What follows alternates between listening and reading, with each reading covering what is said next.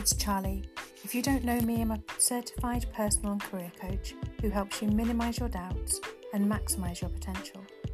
Welcome to the Your Time to Grow podcast, where I talk through common questions I might be asked, share my tips, tricks and experience.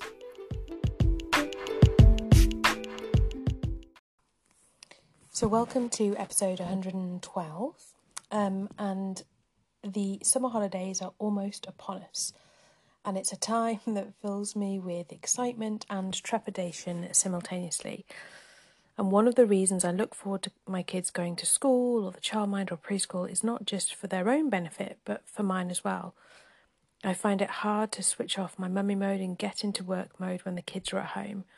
And I find it frustrating not to be able to work in the way I want to, and I feel guilty when I do work and they need me.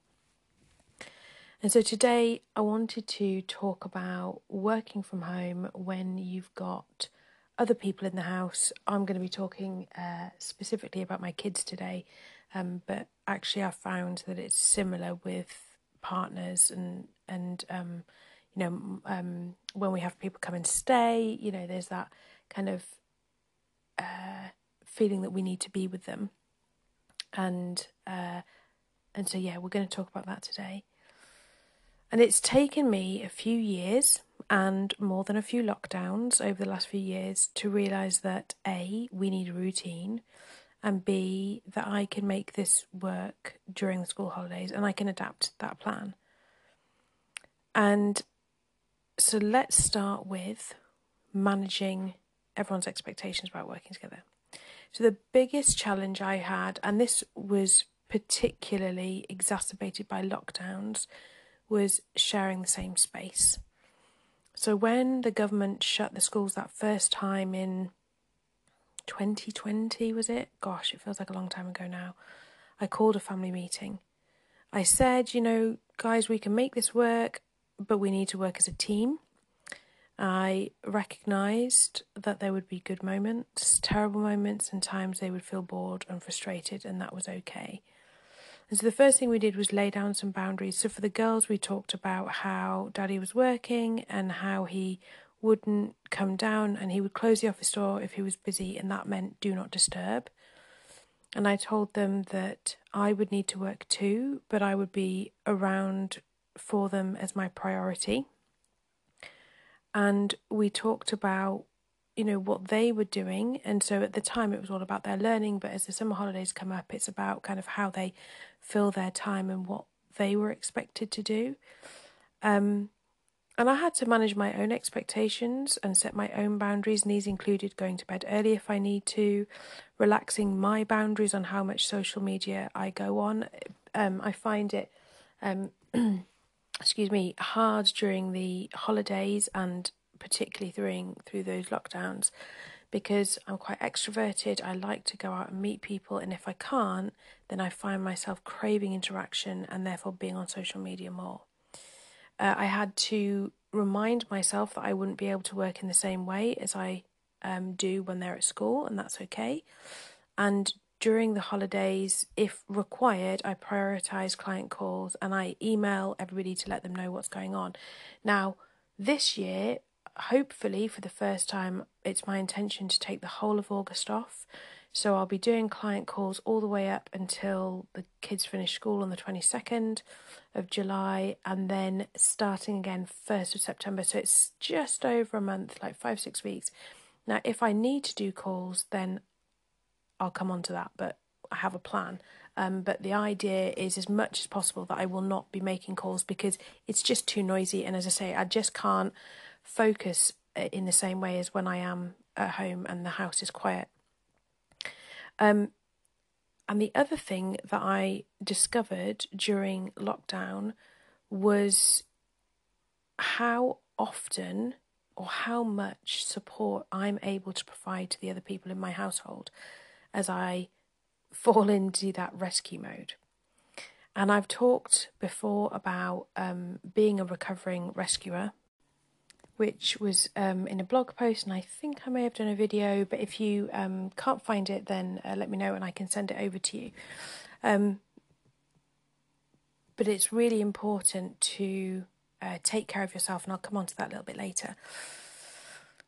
And finally, in terms of managing expectations, if you find that post-pandemic you're working a lot more from home, maybe, you've been given flexible working, it's definitely more prevalent at the moment, and I think that's a good thing. But it's really important you talk to your boss, that you communicate your needs and your plan for how you're going to get your work done. And it's not only good for you, but it opens the door for others to have these conversations too, particularly if you're managing a team. But just generally, I think the more we learn about flexible working, the more we acknowledge that we can actually be more productive working from home than anyone ever thought possible, the better, because it will encourage more flexible working. Now, if you enjoy working from home, as I do, because it allows me to go for a run in the morning before I start work, to get a load of washing on, to have the shopping delivered, whatever, that's great, and it will be slightly easier than if you're somebody who doesn't enjoy working from home so much. You might need a different plan to somebody who does enjoy working from home, and that's okay. So let's talk about the space that you work in. So we're really lucky to have an office space, and during the 9 to 5 hours my partner works, he goes in there only popping out food and drinks. He can close the door, and whilst it doesn't soundproof the kids' squeals and all day long singing, it does provide some privacy. And this is a big improvement from sitting at the kitchen table. If I need to record my podcast or videos, to call clients, if I need peace and quiet, I am able to work in there, provided it's outside of those 9 to 5 hours. A lot of the conversations I have, I don't feel comfortable having in front of somebody else, so I move to a quieter part of the house, or if required, I actually leave the house. If I can leave, if he's at home, I could leave the kids at home.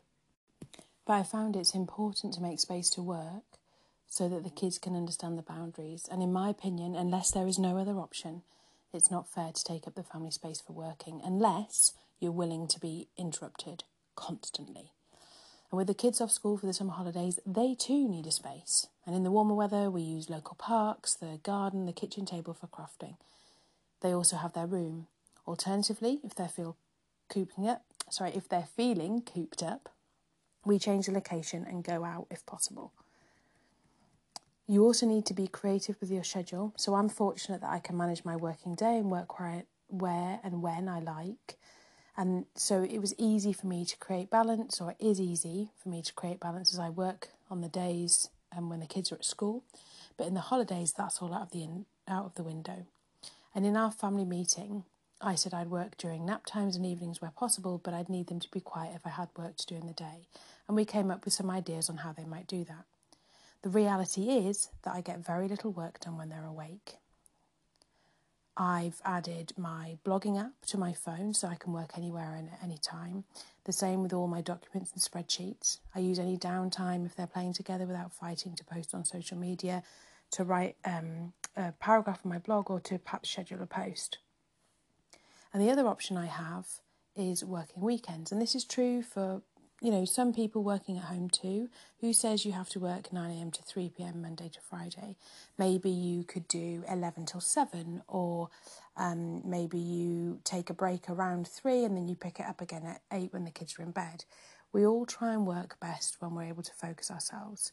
For us, in our family, it's first thing in the morning, and so our schedule goes a little bit like this. So I get up, I go for a run, I get them up, get them dressed, breakfast, perhaps a quick meditation or yoga for me and the girls.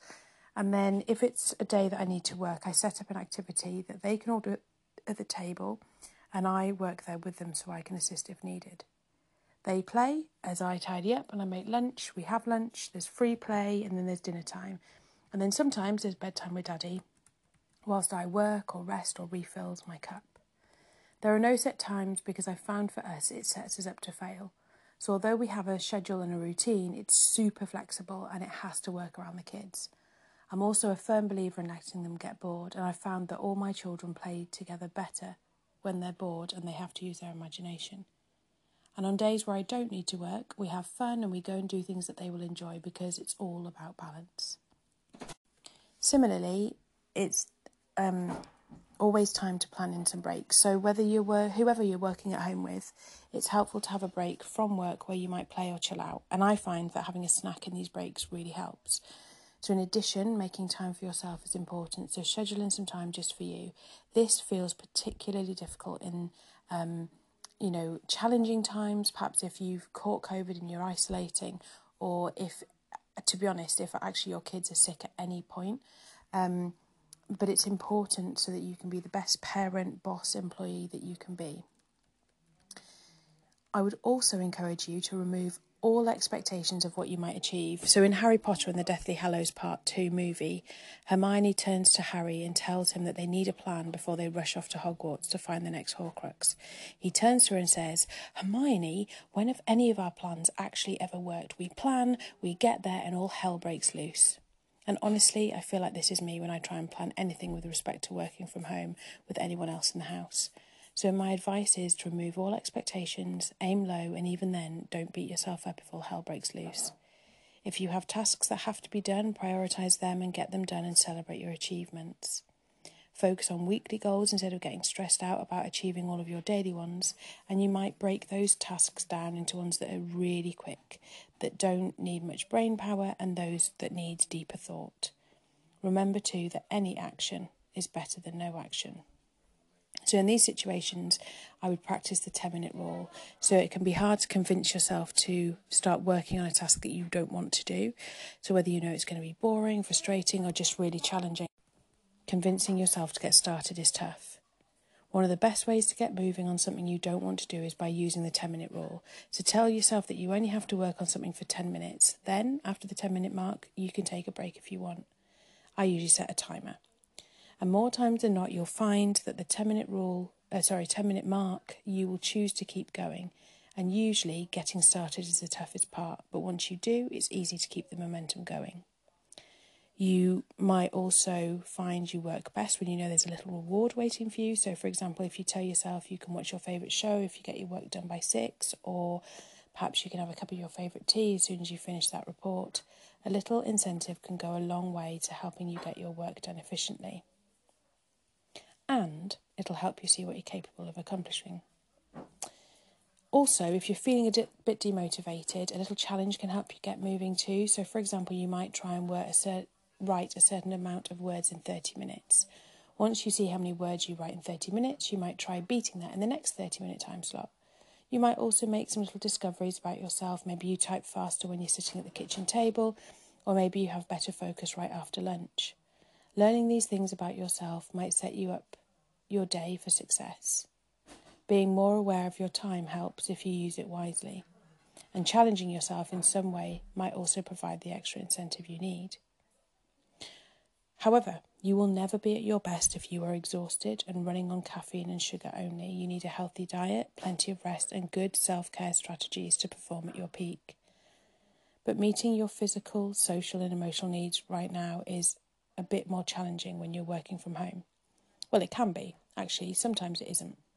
I actually find that I meet my physical needs better because I make time to go for a walk or a run every day. But eating a healthy diet I find more tricky because I just tend to grab toast, which isn't necessarily my best choice. Whereas I used to go to the office, I used to make a lunch and it was a proper thing, and I used to kind of get there. I did sometimes have a sandwich, but more often than not, I think I ate healthier when I was in a work environment. However,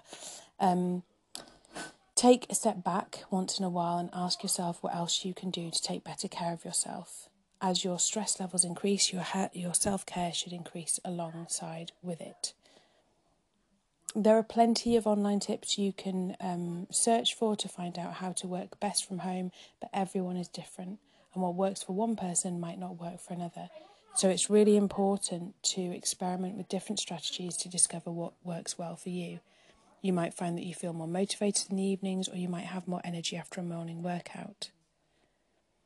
Research shows that we tend to put off tasks that stir up uncomfortable emotions. So if you're anxious about an appointment, you might not be motivated to call the doctor.